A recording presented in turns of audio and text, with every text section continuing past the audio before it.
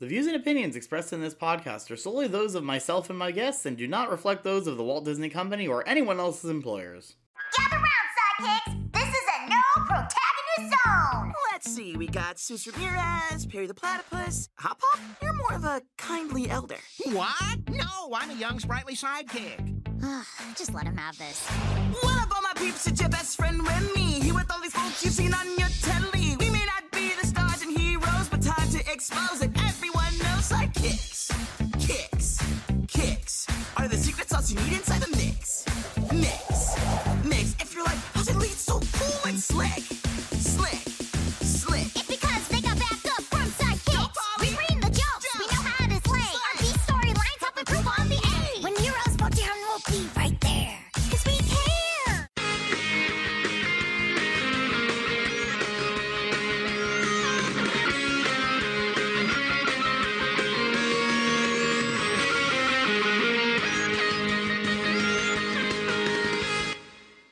Hello and welcome to a special bonus episode of the podcast without a cool acronym. The podcast where we talk about Disney television animation shows. Emerging from finals, I'm your host, Chandler. And also emerging from finals, we have DGil. What year is it? And Jonathan Edewaard. Hello, everyone. So because the next episode is going to be about the Rescue Rangers movie that's coming out in a little less than a week from now, I figured it would be fun to do a little bonus episode, because they just dropped today as we are recording this on Sunday, May 15th. They just dropped a broken karaoke short for Disney Channel, where it's a crossover with a bunch of different side characters from different shows. So I figured it would be fun to talk about the broken karaoke shorts. Have you guys seen these before today? Yes, I remember the very first crossover one that kind of broke ground. It was the Christmas Deck the Halls one with Doofenshmirtz and Anne and Launchpad, and that was back when Baymax was in the character lineup. That's right. So this is kind of, iconic. I feel like these shorts are kind of a part of this larger universe of like these shorts that they do that honestly they have a lot of fun with them, and I kind of want to do an episode where we cover the Chibi Tiny Tales especially. Is it just me, or they have so much fun with those? Is it just me, or does this kind of nebulous sort of backstage universe where all the characters from all the different Disney shows know each other, doesn't that kind of remind you of the old like Cartoon Network bumpers of the city and all the characters doing things in there? Yeah, and it also kind of reminds me of like House of Mouse, and I guess really you could take that all the way back to Who Framed Roger Rabbit. Yeah. But why would we be talking about Who Framed Roger Rabbit 1 week before Rescue Rangers? It's a mystery. Yeah. So we kind of went through and watched these shorts again. DGil was nice enough to provide DGil was nice enough to provide a nice chronological list that he watched them in order. I didn't quite watch all of them. There were a ton of them on the playlist, but I watched there's not a whole lot of them. They haven't done too many of these. I'm on the wrong... I'll be honest, I haven't seen any of the Big City Greens specific ones, just because I'm not really into that series as of yet. Yeah, that's fair. This is a cute show. It does feel like Big City Greens is kind of the anchor of a lot of these, just because I think the crew really enjoys doing them. Yeah, I feel like, and this is no knock to Big City Greens, but from what I can tell, they're like the yes men to the Disney studio leadership with their yeah, show. I've gotten that feeling from them too. Where they kind of just do whatever. They're like, we have ideas, and Disney's like, can you actually make it exactly this? And they're like, yes, we can make it exactly that. I will say with Big City Greens, I haven't seen the full episode, but the one where they go to like the animation studio, I've been meaning to cover that, but I need to find like the right guests to do it, because ideally I'd want to get for that one like a whole panel of people who have worked on various shows. So yeah, I'll have to see about that, because that could be a lot of fun. But wouldn't it be great if you could get superstar animator and most importantly Uncle Joey's coffee monkey Mark Henn to be a part of it? Oh yeah, no. That's not going to happen. Plus, he doesn't do television animation unless the new stuff on Disney Plus counts. Maybe he's working on that. I don't know. I mean, obviously, at least as of March 2020, he's obviously still physically at the studio. Because we ran into him when we were at the studio. When I was with Tony and Luke and Dave, with Ava Moss, we ended up running into Mark Henn. This is now the Mark Henn Appreciation Podcast with a cool acronym. Yes. Yeah. So I'm a little surprised that the Stuck at Home one didn't get more heat from, like, you know, the anti-masker crowd. But. And I've kind of brought that one up before on the podcast. I think when we were talking about Bluey, because we were kind of talking about the pandemic. I think that it is really good that they made that one to kind of, you know, not make light of the pandemic, because it doesn't make light of it, but, you know, be something that kids can relate to, you know, with, oh yeah, this is what I'm going through too. So I think they did good with that. Yeah.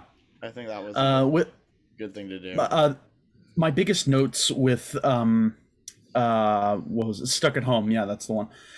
My biggest notes with Stuck at Home was that it was a decent song. It's actually covered a song from Zombies. Yeah. Same thing with like actually, what was Queen of Nice from? I think that was actually from that was Queen of Mean from Descendants. Yeah, that was Queen of Mean from Descendants. That was a fun one too. Tilly Green must be protected at all costs, honestly. She's like Lisa Simpson crossed with Mabel, and she's great. I actually get kind of a Gretchen vibe from her from Recess. That's it. Yeah, a little bit. A little bit. It's like Mabel crossed with Gretchen from Recess, crossed with Lisa Simpson. Yes.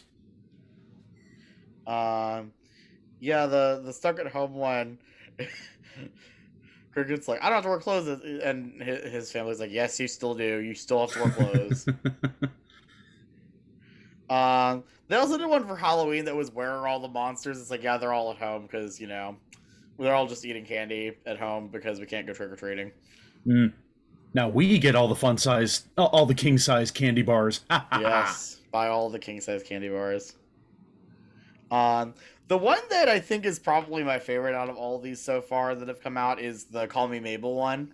Yes. That one, because, like, they actually got Kristen Schaal back, which for a lot of these, you know, they have Dan Povenmire on retainer, obviously, but, like, you know, with the Sidekicks one that just came out, they really only had, like, you know, current voice actors do anything, whereas with Call Me Mabel, they actually got Kristen Schaal back, which, well, I mean, I guess technically she is a current voice actress, because she at least was in Amphibia recently. She's in the Bob's Burgers movie, right? Well, she's in Bob's Burgers, but that's not Disney. But still, I imagine if they're giving her the voice work to do, she's like, all right, I'll do this for a quick paycheck. Why not? This little Call Me Maybe parody. Which, I mean, I'm in the booth anyway. Years too late, but also feels exactly appropriate because didn't that song come out in, like, what, 2014? I want to say it was like 2011. 2011? 2012. But yeah, that was. I think... no, it was 2012 because it was like 2011 or 2012. So it's right on the money because I remember when that was coming, like when that song came out.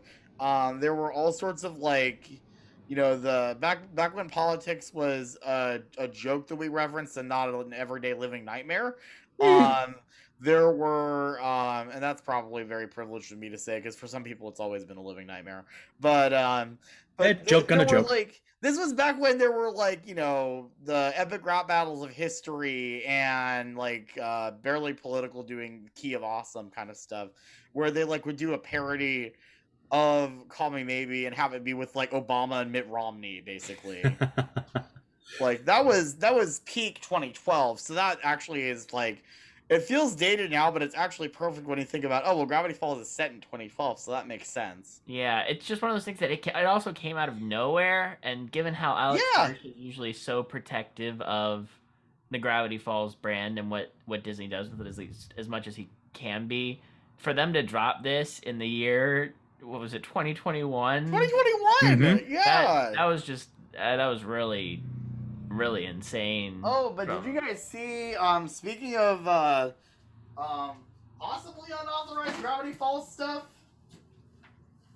Okay, this I gotta see.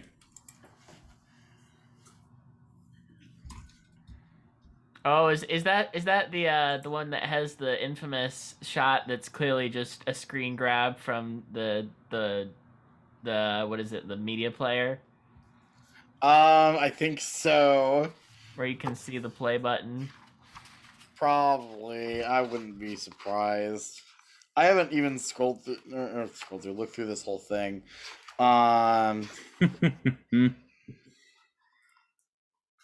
Yeah, I'll have to dive into this a little later, but as far as I can tell, Alex was not involved in that book because like it's just recapping episodes. Yeah. It's like a cheap version of the journal, which kind of already existed with the Dipper and Mabel's Guide to Mystery and Fun thing that was now available for free on Kindle. Yay! Yay. That one's actually fun. I like that one because it's got some fun little hidden character things, one of which being that when Mabel wakes up from a nightmare, she meows herself back to sleep. I'm like, that's adorable. And that does feel like Mabel, yeah. That does feel like Mabel. Yeah. I feel like out of all of the shorts, out of all the Broken Karaoke shorts that I saw, I feel like Call Me Mabel is probably my favorite. Yeah, Call Me Mabel is my favorite. So the Sidekicks short, is kind of a fun idea because it puts all of these characters from different shows together in a room, and like Polly and Remy are leading them in a rap song. The problem is most of them don't actually do anything. They kind of just like sit there because it's obvious that they didn't want to pay all these voice actors to come back. Which my question is, if you've got an idea this fun and you're not going to pay for all these voice actors to come in and do bits for this, then why do it? See, kids, this was my multiverse of madness. Where's Bruce Campbell? See, he plays Rufus the Naked Mole Rat. Yes, of course. Everything old is new again, because this is the exact same joke going around on Twitter in 2019 when Endgame was out, and people were like, "This was my Avengers Endgame. Nothing has changed." It's literally the exact same joke. There's nothing new about it. Some things never change, like the jokes they use on Twitter.com. Well, with the finale of Amphibia, and this episode's gonna have probably a few Amphibia spoilers because we all just watched the finale. So at the end, towards the end, where Anne is in like the place between, the place that's like between dimensions or whatever that is, just wave hi to the aliens from Crystal Skull while you're over there. Yeah, the place where the celestial being that has been watching, that's like the Watcher basically, and presents itself as her cat. I'm just like, well, so this is the good version of the dude from Cosmic Rewind. I'm just delighted that her Novocaine-induced delirium was actually correct. Yeah, right? You just got to be careful with Matt Braley around future shows, because a one-off joke may turn out to be foreshadowing. Right? That's another example of just Amphibia's, just pitch perfect setup and payoff. Oh my goodness. Yeah. So the Sidekick short, Hop Hop shows up and he's like, "Hey, I'm a sidekick," and Remy's like, "You're really more of like a kindly elder," and Polly's like, "Just let him have this." You're kind of wondering why Hop Hop is there for the entire thing. And then the ending happens. And it's like, oh, this is perfect. Well, because at the end, Cricket shows up and is like trying to be a part of it, and Remy's like, "No, this isn't for you. Go away. We'll hang out later, I promise." Be gone, Protag. Another example of the voice they got being somebody who's readily available, which is, I want to say it's Chris Houghton who voices him, who created the show. Oh, yeah, well, that makes sense. I can't help but feel like Gilbert Gottfried mid-roast is the one who created the idea for the voice direction of this show.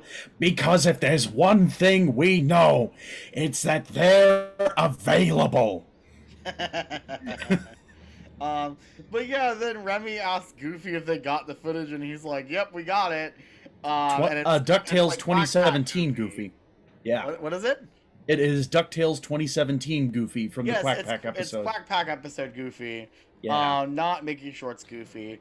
And the Hop Hop walks up to him and is like, "Do I know you from somewhere?" And we're just like, okay, this made the whole thing worth it. Yeah. Absolutely. Love Bill Farmer. But yeah, like in this short, it's like, okay, so we have King and Hootie and like Perry the Platypus, who I don't know who decided he was a sidekick. He only ever functions as a sidekick to Phineas and Ferb in the movie, and even then, he's not a sidekick. So, and I mean, Isabella, I would argue, okay, fine, she's a sidekick. Lena, yeah, sure. You know, like some of these characters, it makes sense that they're here, but other ones, it's just like it feels like some of them were drawn out of a hat. I don't know. Yeah. Well, it's about the fun and seeing all the different characters. Yeah, it's not just throwing people, not throwing people into an actual blender. It's about throwing characters into a metaphorical blender. This is not Halloween Horror Nights. Wow, Micah's gonna have a field day animating this one. If he hasn't done that in a while though.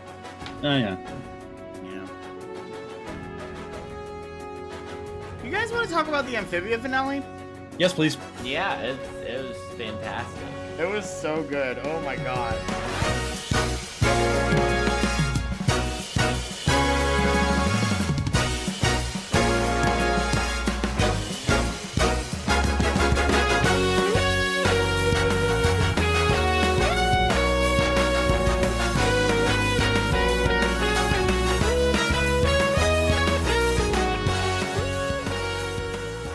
Yeah, so this episode's gonna have major spoilers for the Amphibia finale, by the way.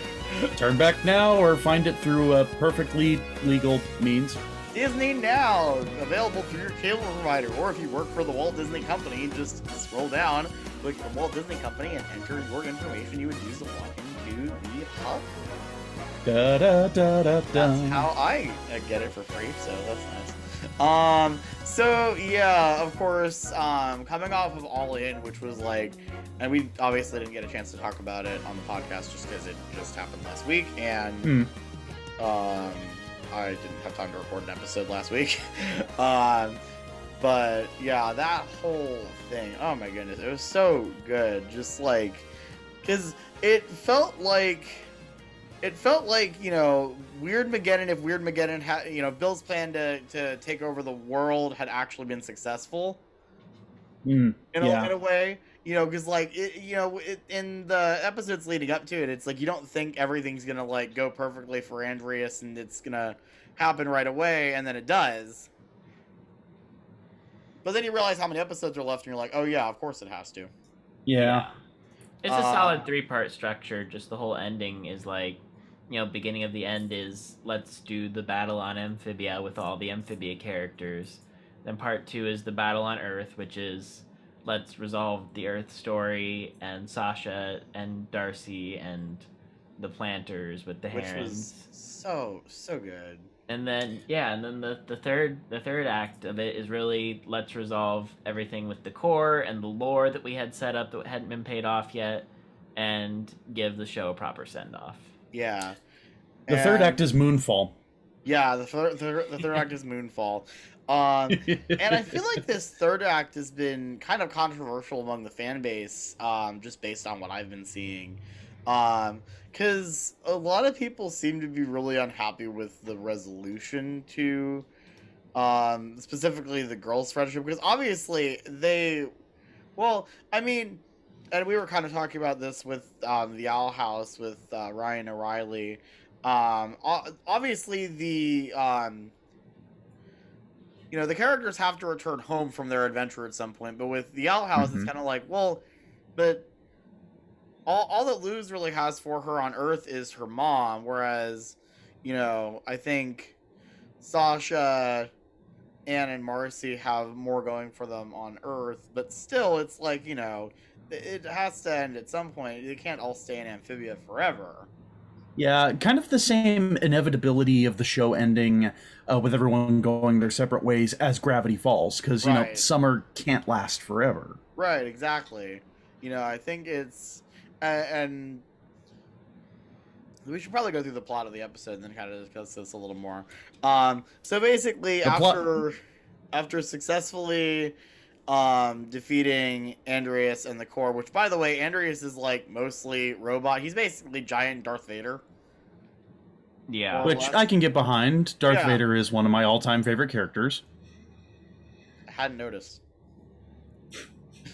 Don't be hating. But I love how the plot of this episode is thinking, oh, you thought you were watching Legend of Zelda Breath of the Wild? Bam, Majora's Mask.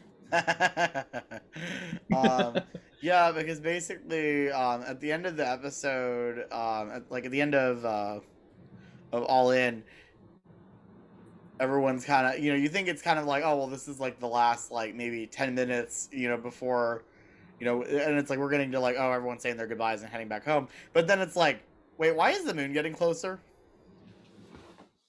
And so the beginning of the hardest thing is pulling the camera back to the other direction, which I always love in anything. And seeing the Core like sneak off and rocket itself to the moon and just like turn the moon into a battering ram to destroy the planet. Because the Core is a sore loser. Yeah, the Core is literally a sore loser, as Sasha exclaims. And also confirming that Amphibia is a planet. That was in hot debate for a while. Was it just a flat landmass or flat Amphibia? Is there a term for that? Do we have flat amphibians? Amphibians? Insert your own clip from that Flat Earth episode of Inside Job here. The edge of the world. God, I love Inside Job. Ooh, there's an April Fool's episode. Oh, maybe, yeah, that would be good.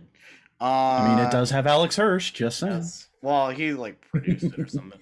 His show at Netflix isn't close going enough. forward. I'm like, of course it isn't, because Netflix has decided that we can't have nice things. But here's your show about Is It Cake? Even ABC should we better than that, because at least they have Holy Moly, which is awesome. Do you think we should treat our animators right, not divide up seasons into multiple, not divide up a big season into multiple little seasons to avoid paying it? Nah, let's have cake. Let's have cake. Yeah, I think cake. The best thing about Netflix is literally Marie Antoinette. Oh my god. The thing is, I agree with Matt Pat. Pretty much all of Netflix's problems would be solved by just slowing the hell down and releasing stuff on a weekly basis. Don't greenlight everything that comes to you, and actually give it a chance to be promoted. Not just physically promoting it using paid advertisement, but also like let your viewers actually like spread the word. Because I don't feel like I ever have time to watch anything on Netflix before it's all just like spoiled by the couple people that do actually watch it. And it's like, well, okay, I have no reason to watch that now. Yeah, I think the weekly format has been proven superior. It was certainly cool to do the binge drop for a time, but I think in culture, just the longevity and the pace keeping that releasing weekly allows to do. It's all about the water cooler. I mean, even back in the day, you had members of Parliament gathering water cooler style on Monday to talk about the previous night's episode of The Muppet Show. Yeah, and I don't get that if you're releasing all the episodes at once. Here's the kind of the proof of the pudding in terms of cultural impact that the water cooler week to week method does over the binging method. Week to week, people are still making memes and references about the Mandalorian. We were all stoked when he turned up again in the Book of Boba Fett. Yeah. Is anyone still making Stranger Things memes? Not really. Sometimes, but wasn't there the Slurpee meme? That was the last season 3 meme that I remember. Yeah, no one's really talking about shows that dump everything in one go anymore. I think it was almost more interesting when Netflix actually dropped parts 1, 2, and 3 of Fear Street separately, because that was actually like a mini-series. Yeah. I think the format that Netflix works best with is honestly the DreamWorks shows, where they're just greenlit for their entire series run and they come out every 6 months.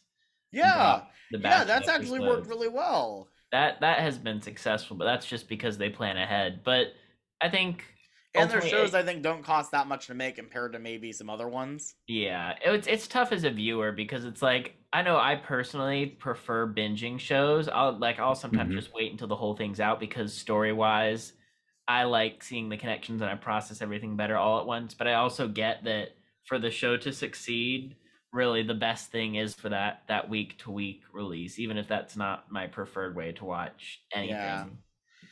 Yeah, I think there's room for both of them as long as like I think kind of the hybrid method that's cropped up with Disney Plus has been okay. So the shows that we're still releasing weekly on Disney Channel, we're gonna release like 5 or so episodes at a time on Disney Plus. I think that's a good way to do it. Yeah. So going back to the episode, it's funny because the ground starts shaking after everyone's like freaking out about the moon, and Polly's like, an earthquake? Aren't we dealing with enough right now? And then Mother Olm pops up and is like, oh yeah, so the prophecy. And although kind of backing up to that Polly line of an earthquake, isn't this enough? I'm just like, yep, this show was made in California, all right. Yeah, that's one thing I kind of would love to do as a video, by the way, is do a video where it's like, hey, these are the real life locations that inspired parts of season 3 of Amphibia. Ooh, that could be fun. That would be cool. Yeah, I mean, it's not like I don't go to California at least once a year, you know. Or it's not like I go to California at least once a year, you know. Just come over and get me into Disney for free, and then we'll be chums all day. Yeah. Well, like I said, I'm probably going to D23 this year because like the days off that I have, I'm like, oh, that lines up perfectly. What was her name that was like basically kind of the keeper of the calamity powers? I don't know, but I remember that she had crazy red eyes and brown scales. Yeah. Valeriana. What was her name? Valeriana, yeah. Valeriana and the system of 10,000 planets. She's just there, and everyone, you know, one of them lampshades the fact it's like, when did she get here? Why is she? But like, she just showed up here. It's the Force. It's the Force, bitch. Please put a clip of Tony in there, please. And Mother Olm also mentions to Anne that there is a secret spell that if the 3 of them aren't enough together to stop the core, that there's a secret spell that one of them can take on the power of all 3 of the stones and essentially, like, you know, go like nuclear with the power, more or less. But it would probably result in the death of whoever does that. Why was anyone else getting White Lantern flashbacks there? Or is it just me as the designated nerd of the group? I was gonna say I haven't seen that, so I wouldn't know. No, I haven't either. But I unfortunately don't watch nearly enough anime. Oh no, it's not an anime. The White Lanterns was an something that popped up in the original Blackest Night Green Lantern event. Oh, okay.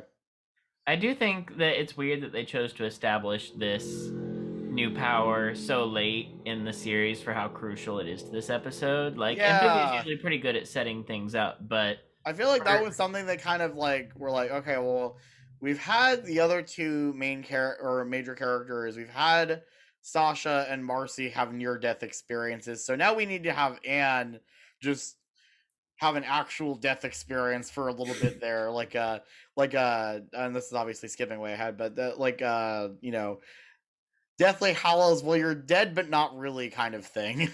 Yeah. You're dead but the author says you're not.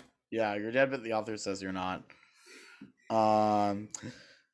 And so the 3 of them get all charged up with their calamity powers, and it's just absolutely gorgeous, just delightful, amazing anime goodness. Oh my god. So you're saying Matt Braley watched DBZ growing up? Yes. Yeah, the 3 girls with Anne, Sasha, and Marcy with their calamity powers was just that had to have been an absolute blast to animate. Oh my gosh. Yeah, that's I think my new favorite scene in the show. Just that with the whole new No Big Deal remix. So are we getting a one perfect scene from you? Maybe. I feel like that would be a harder one to quantify because it's just good. I like it. Yes, very much so. It had the lasers and the shiny hair and the cool armor, and I like it. It had the colors. It was colorful. It was in space. Just pull up the BoJack Horseman audio of him with the kaleidoscope, shapes and colors. That's like people trying to like nitpick the plot of Cosmic Rewind. I'm like, we in space. I don't know what else you want. I just like the mentality of just shut up and enjoy the fireworks. Like, just shut up and enjoy the fireworks. Exactly. People would complain about it either way. People didn't like Gringotts because they're like, oh, you tried to do too much story on a coaster. I wanted more coaster. Now Guardians. I did want more coaster, and Cosmic Rewind gives me exactly that. I wish Gringotts was a little more coaster because I feel like Forbidden Journey was so much the cool story ride. I mean, obviously it still has the good thrill level, but I think Gringotts, it could have benefited from at least a little more coastering. Because, after that, what I found out actually is really funny, that the first part where the track tilts is called the Potter Totter. That is the official name for it. It is the Potter Totter. I'm like, that is so funny. I love that. I love that element, and especially for in the back, that drop is really fun. But then most of the ride track is just flat. It doesn't really do, it's all just like Spider-Man. I'm like, it would have been more fun if we had I think more, more hills, but I guess they were like, well, we want to have the story elements, so we'd have to kind of sacrifice on the coaster part. But I think that's what works so good about, and we're going to talk more about this in the episode a few weeks from now, but that's what's so good about Cosmic Rewind is it's able to balance those two, and I think that's really cool. So you're saying they learned good lessons from the Incredicoaster. Yeah, because the Incredicoaster, you're like, and it's the same problem I have with Hyperspace Mountain. Again, we'll go into this later. But I think that's what even Mission Breakout does so well, is it's like you're still moving while stuff is happening.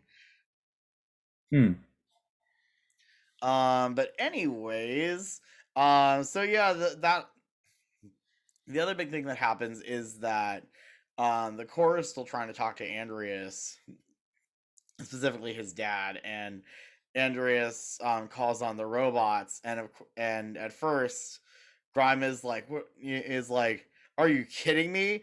And then the robots actually help try to push the moon back into where it's supposed to be, and he destroys his connection to Andreas destroys his connection to the Corps, and is like, I'm finally doing something right for once. And so about to get super nerdy. I wasn't thinking that we were going to have a redeemed Andreas, but I feel like they earned it after the setup for it. I think they really earned it. So about to get super nerdy, but with the main villain here, crushing his connection to the Corps, and with it being having, eye imagery and all that. I think another anime that Matt Braley watched a lot was Yu-Gi-Oh!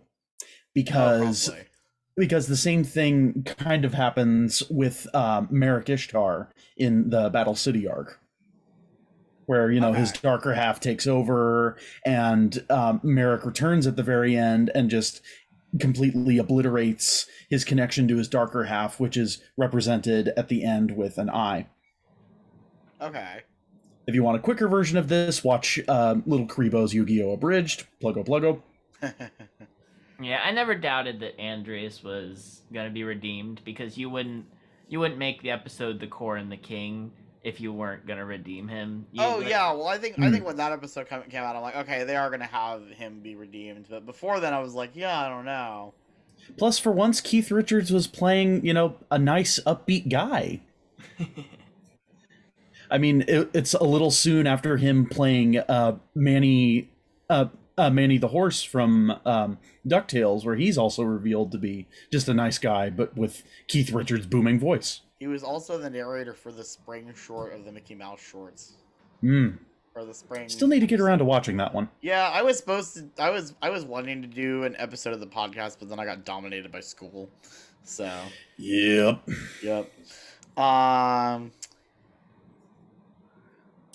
So the three of them and the robots just go out like popcorn. Yeah, and Anna realizes that it's not going to be enough to stop the core, just the three of with the three of them. So she tells Sasha and Marcy that she's going to essentially sacrifice herself to save everyone. And there was actually a moment we kind of glossed over where, you know, the people of Amphibia are like, well, you know, it's your choice to try to save us or just go back home. And they're like, are you kidding? Of course we're going to try to save you. Because it's like, finally, obviously, good people. I mean, yeah, of course. Because first of all, they're you know, people. Second of all, they're their friends, you know. And that's I think one of the major themes overall is that it's, you know, even though they're gonna end up leaving all this behind, it's still part of them. It still changed them, you know. Yeah. And so Sasha and Marcy go back down to not Earth, but, you know, the planet. They go back down to Amphibia. And I liked that plot point that they mentioned of, like, you know, our bodies aren't used to this energy yet like yours has been. So, of course, we're going to be the ones that fold first. Right. Yeah, that did make sense, especially after True Colors and how Anne faded fast and continued to throughout season 3.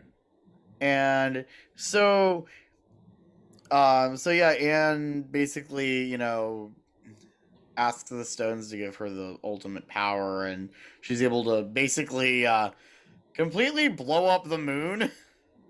That's the power of please, kids. Yeah. But that would mean, yes, no more stupid songs about moons. I do despise moon-related songs. Continue. That was just immediately what I thought when I saw that. I'm like, oh, okay, so she's successfully blowing up the moon. There we go. This has been another obligatory Phineas and Ferb joke. Yay. Because we have to. And then she falls back down to Amphibia, and there's kind of a tearful goodbye, and then basically she like fades away from existence, like, you know, kind of like Voldemort did at the end of Deathly Hallows Part 2, the movie, not the book. And again, I'm sorry we're referencing Harry Potter so much, but there are some similar fantasy tropes that's the closest reference I can think of. I'm sure there's other things that have done it like that. I also got kind of like she was made out of stone after using that. Like she kind of stoned out. Yeah, kind of like how Vegeta went out when trying to kill Majin Buu. Okay. Making a lot of anime references this episode. Yeah. What's an anime? We're just gonna have... We have much to discuss. Oh, please. That'd be a fun April Fool's joke where we just do an episode on Disney's dub of Beyblade, but approach it like Tony did with the Star Wars episode of us just trying to wrap our heads around it being an anime. This show. But like, what is like? I've got so many possible ideas for April Fool's Day episodes, and there's only one April Fool's Day every year.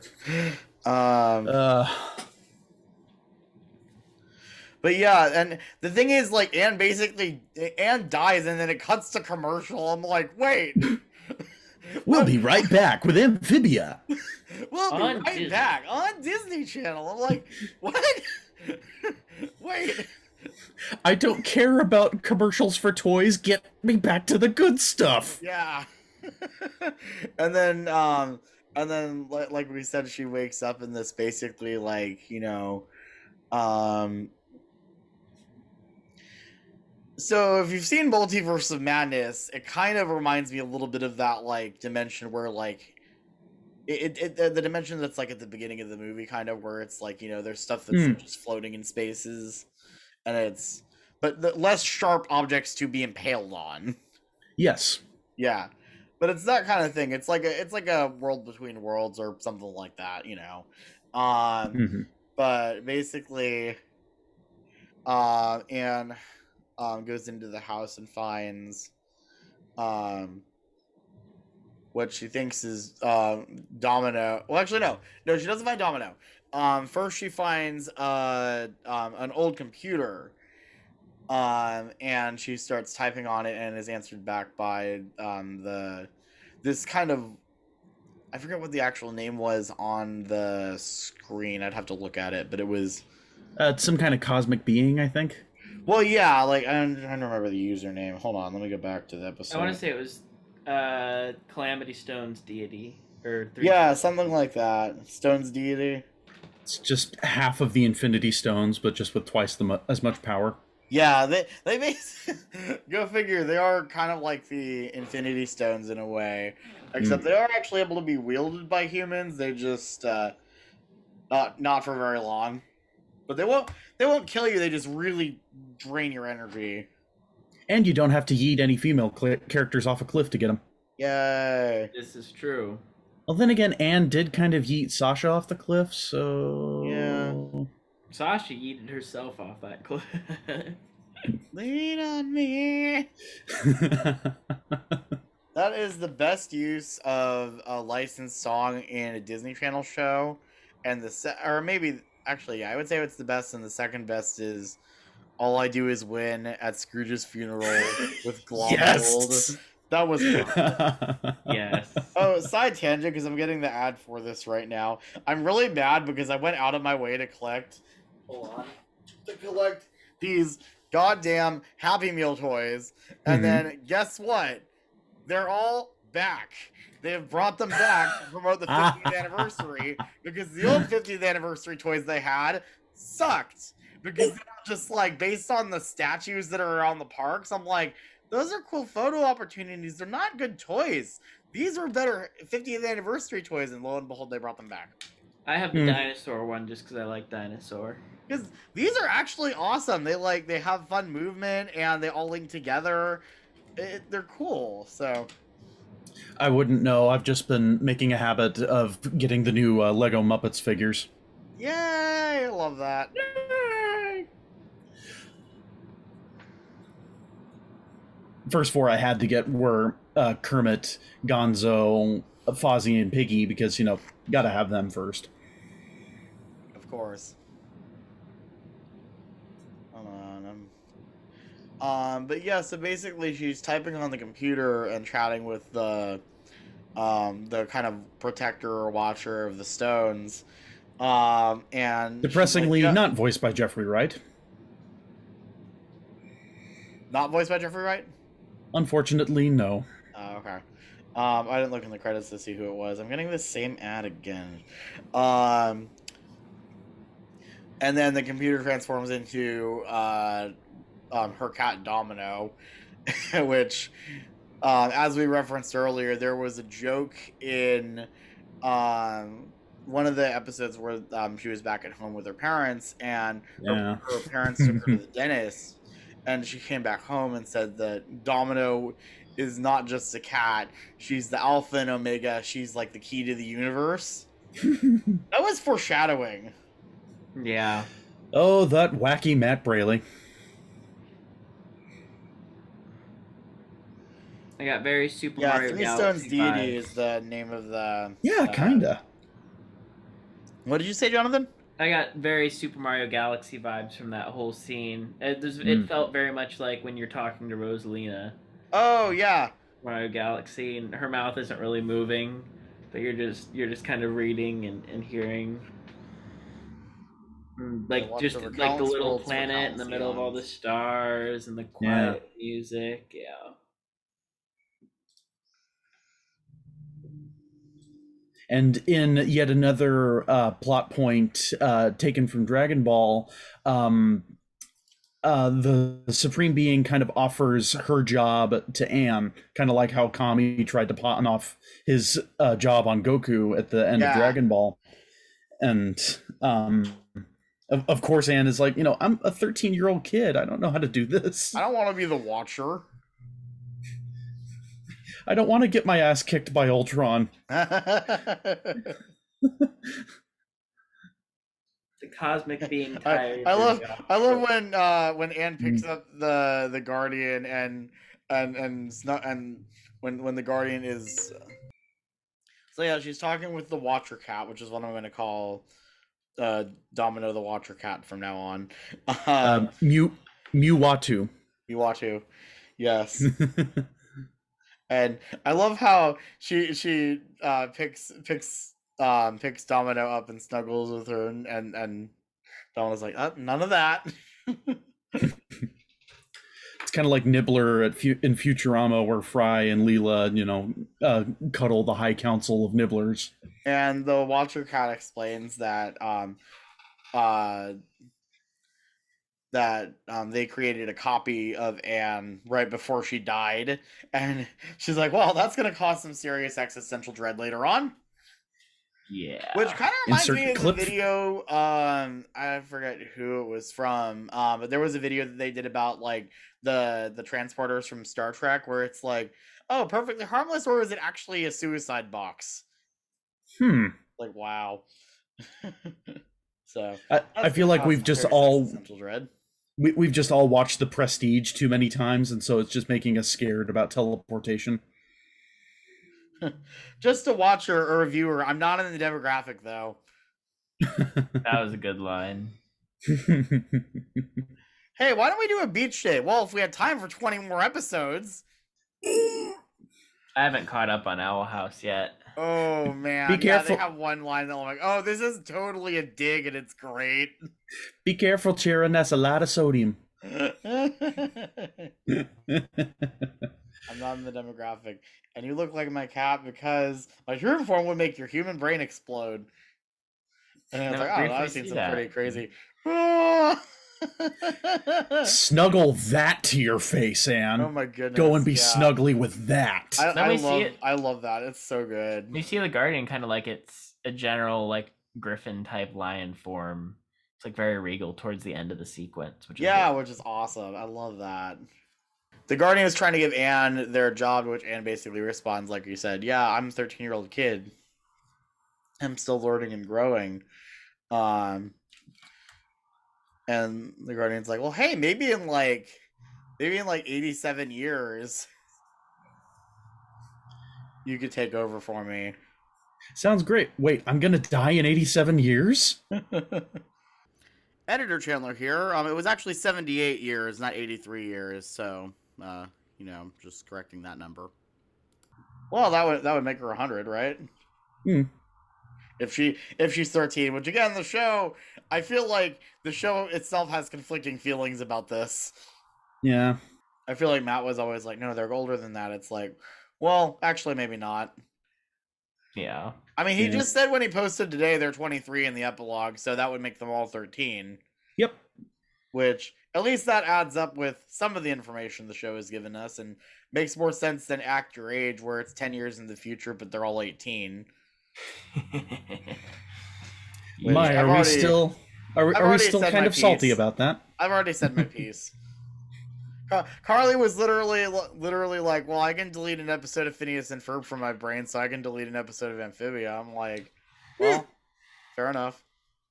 I don't get how you can delete an episode completely like that.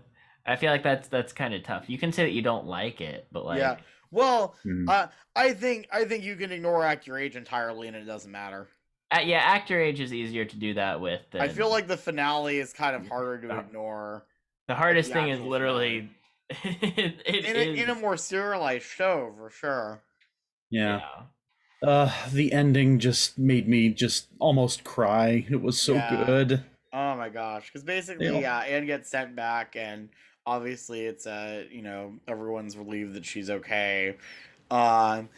And then, of course, comes the moment we've all been waiting for to, break our hearts, is everyone having to say goodbye. Because basically, what Anne is given is fragments of the stones that are a one-way trip. Yeah. Yeah, just enough juice for one more go. Yeah, no trips back. No extra things of plutonium for the return trip. No more isekai. Yeah. Although many people have noted that Terry did make a portal without the Calamity Box. Yeah, I was thinking about that. I'm like, well, it does take a lot of power. And it kind of got blowed up. Oh, yeah. I mean, they could build a new one. Certainly, they could build one. But and it also needed Anne's power to juice it up. If you travel through dimensions, going clockwise makes it easy. Going counterclockwise would take 8 million gigawatts of energy, overloading the local power grid. I know, it needs a chorus.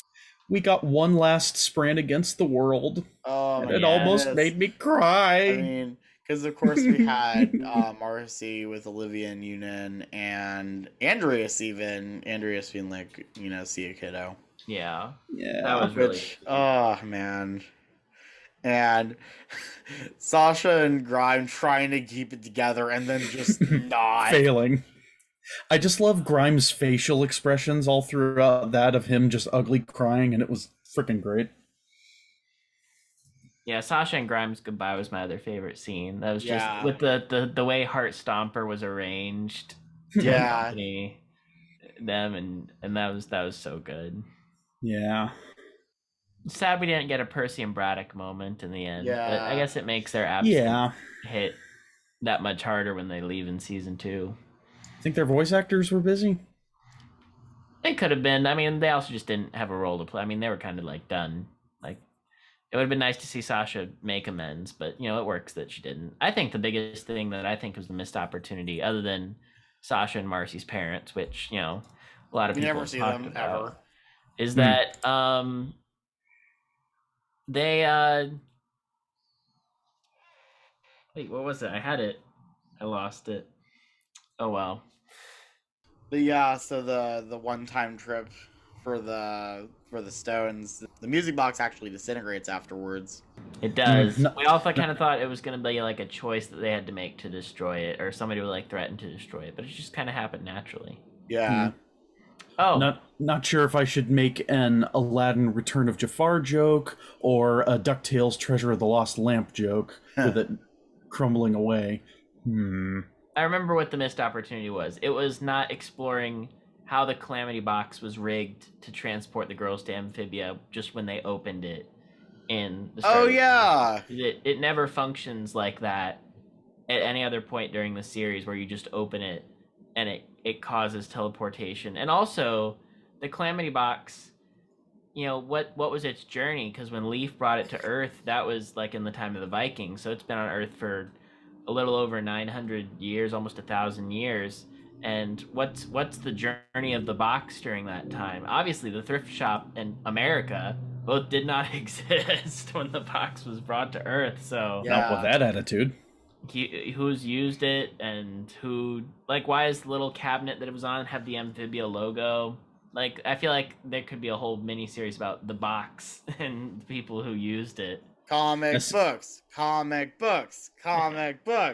Now, this is a prequel show I can get behind, not that Song of Ice and Fire, House of the Dragons, whatever-ness going on with Game of Thrones. Give us all of the spin-off media for Amphibia and the Owl House, please. Yes, do. Yep. Disney won't. They couldn't even get a Phineas and Ferb spin-off to work. Yeah. That was one thing with the sidekicks thing that I forgot to mention. They'll offer us spin-offs. They'll offer us spin-offs, but we'll say no way. Yeah, Perry and Isabella it'll be in development hell forever.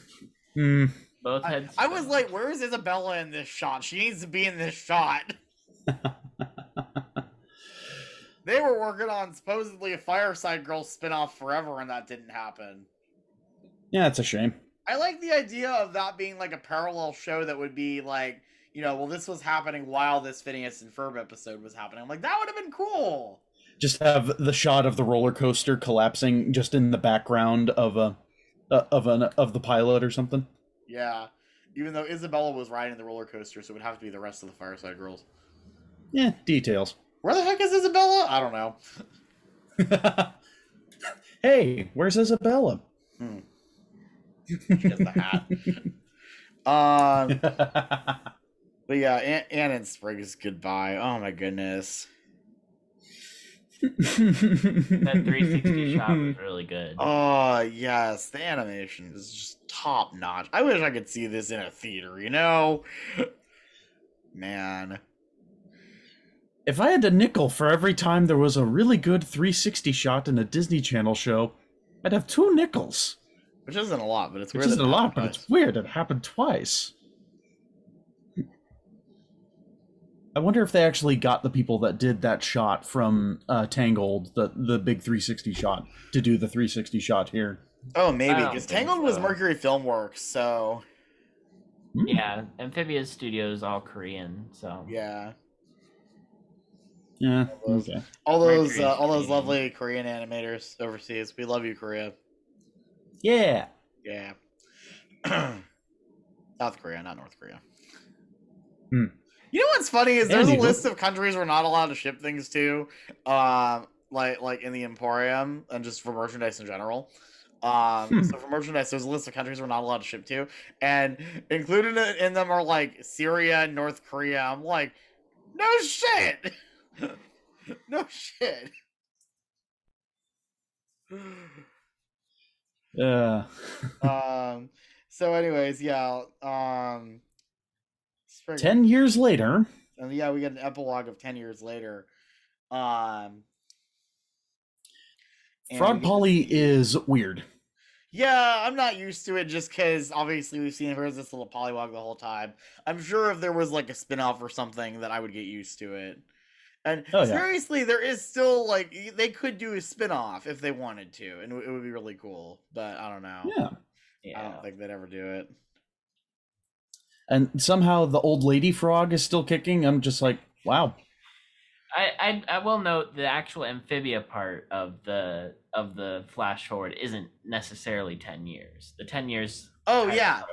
Doesn't happen till the it's not 10 years. Yeah, I don't think the Amphibia is part it though? I'd say the Amphibia part can't be more than, I'd say maybe 5 to 6 years. Yeah. And Loggle's back to normal now. Yeah, he's back to normal. He skipped. He took a cheat day. Oh, and Toadie's the mayor now. Toadie is the mayor, which was perfect. He needed his art. Yay! Constituents don't. Any town with Jack McBrayer as the mayor is good town. And Olivia and Unit are together. Yes. Yay! Because Unit does her whole thing, and Olivia's just like, "I know, sweetheart. We all know." Scourge of the Sand Wolves, defeater of Ragnar the Wretched.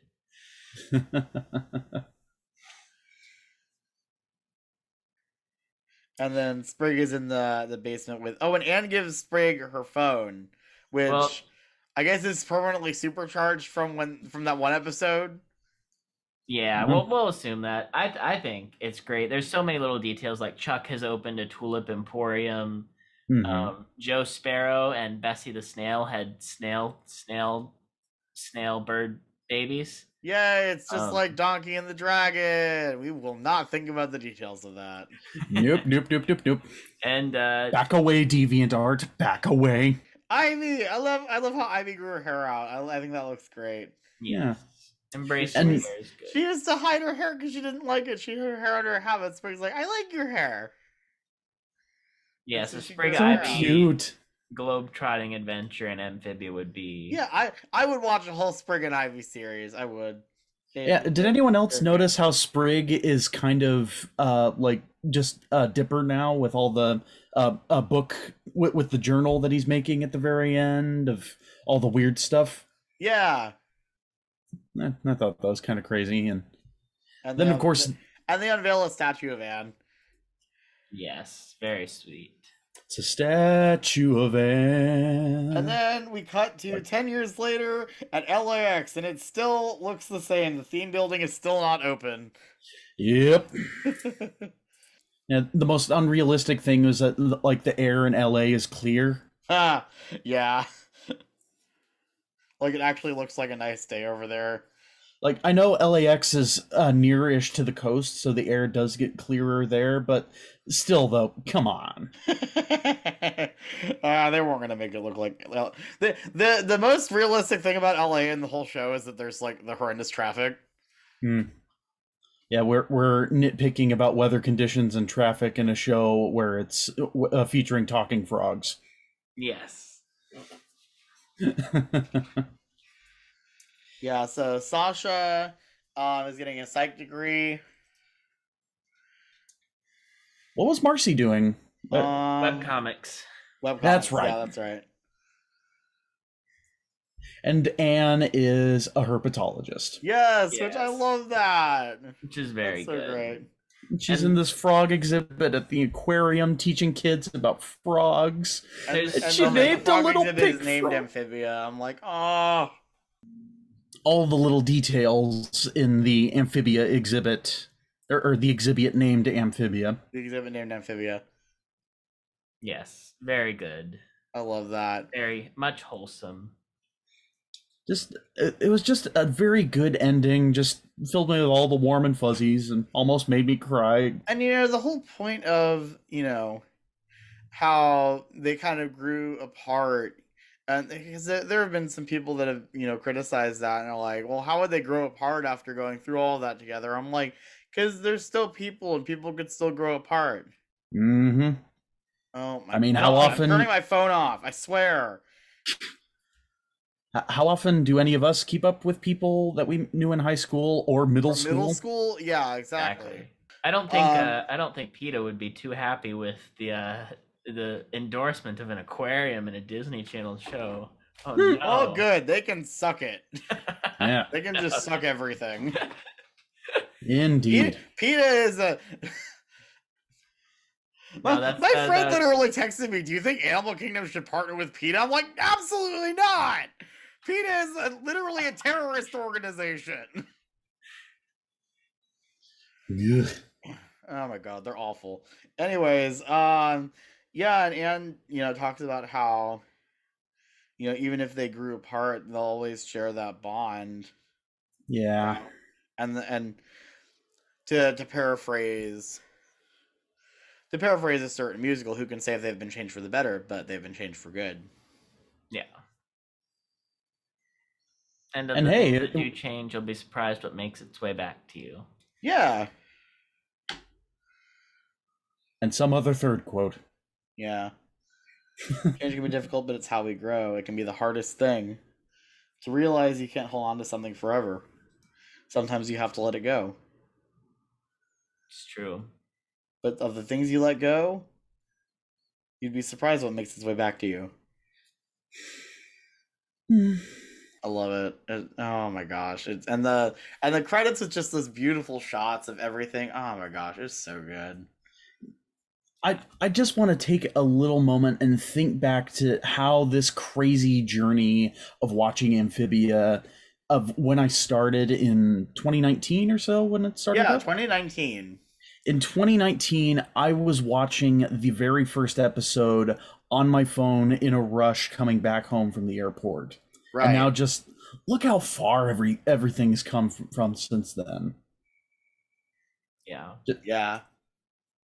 I'll always have a special place in my heart for this show because it's not only just been really good, but just been on and around as a constant as times have just gotten crazy and everything has been changing in not just in general, but just in my life. So I'll always have a nice connection to this show, and I'll be happy for whatever crumbs and spin-offs and whatnot happen afterward, like and the Broken Karaoke Tales. Short. Yes, yeah. Even Chibi Tiny Tales. I'll happily, but I love Amphibia. I love Amphibia. Yeah, I love this show, and I think it was a great ending. Like I said, there's been some people that have not been big fans of it that I've seen. What's it like to be wrong? Well, everyone's entitled to their opinion, but I do agree. I feel like I think a lot of the people that are upset about it really are. It's just I think a lot of it really boils down to the shipping and how into the shipping they were, which I get it. Yep. But what happens when you base the ending of a show around? Well, we have to have this shit be endgame. You have an ending of a show where they collide two worlds together that have no business being together and ruin the lives of everyone except for and or possibly including the protagonists. Are we talking about Legend of Korra or Star Versus? Star Versus. I need to watch Korra. I've only seen Avatar: The Last Airbender. I need to watch the rest of Star Versus, but that finale is just killed my interest in doing so because I'm like, the finale is just like, how did they get that so wrong? Season 4. It really is Game of Thrones for kids. Yeah. The finale aired like the same day. But no joke, they both came out the exact same day. But season 4 stars is overall fine. It's just the ending is not a show ending. It was not designed as a show ending. I don't understand how anyone thinks, oh, we're just gonna, have Earth and immunity be like just collided into one and think, yeah, that's a happy ending for all of our characters. Was it not meant to be the end or what? Yeah. They were thinking they were going to get another season after that. What do you even do?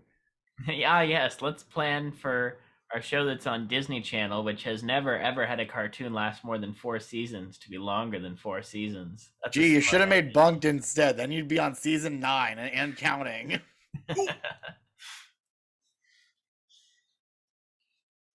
Yeah, that's the hardest thing for Amphibia. It's great episode. Great. Excellent. Loved it. And I'm excited to see what the crew from this show makes next. Amen to that. Because in the tradition of this show, I'm sure that people that worked on this show will get other shows at Disney, because that's usually how that goes. It's true. Because Matt Braley came off of Big City Greens, didn't he? I think so, yes. Yeah. So I'm very excited to see what happens next on the channel. I know we're in kind of a transitionary period where they're kind of trying to go from more serialized shows to more episodic shows, but I hope that they don't completely throw away doing at least some more serialized stuff. Yeah. If they do, or you could always put it on Disney Plus where people will watch it there. Mm-hmm. Yeah. And they're starting their whole new 2D animation division for theatrical, which, you have TVA, just merge, but, Disney's I think less merge and more like help them hone their talents to make it feature length. Yeah, exactly. I think so many of these people are just so talented and can make some incredible stuff for, any destination. It's not the destination that matters as much as like just making good stuff, really. Yeah. So yeah, that is our mini-sode that kind of turned into a full episode because we wanted to talk about the hardest thing in Amphibia and just how awesome Amphibia is. We'll call it a macrosode. A macrosode. You can follow me on Twitter at DGil2295, where you'll find spicy hot movie takes, and of course my Pete's Dragon live tweet, which will be coming this Tuesday the 17th, which will probably be after this episode is released. And it'll be a month-long endeavor to complete. Don't put that evil on me, Ricky Bobby. But of course, if you've also followed my Twitter, then you'll know that I have just recently started posting to my TikTok. You'll find me on TikTok at DGil_DG1722, because that's my trooper name. And you'll find the occasional open-end op-ed video, or just of me doing a silly trooper dance. You'll never know. All right, and I'll do my outro later. All right. You can follow me on Twitter at Starport97 and at the YouTube channel Starport97, as well as this podcast at @Podcast Acronym. If you like this and want to hear more, be sure to subscribe. I'm on all the usual places: Google Play, Spotify, Apple Podcasts, and I'm now available on iHeartRadio and Audible. Leave us a review, give us 5 stars, and share us with your friends. I've got a handful of episodes of my flagship show, Theme Park Backlot, on my YouTube channel. I also visited a whole bunch of parks across the Midwest last summer, and I'm slowly working on getting those vlogs finished. If you want to support me even more, be sure to check out my new and improved Patreon. That's right, I actually have a Patreon again. Patreon.com/Starport97. Just $1 a month gets you early access to new episodes of this podcast 1 day early, and new videos at least 1 week early. Sometimes more if I haven't finished the next one quite on time. So thank you for joining us for this special bonus episode of the podcast without a cool acronym. And be sure to join us next week for our 50th episode spectacular, all about Chip and Dale Rescue Rangers 2022. Right here on the podcast without a cool acronym.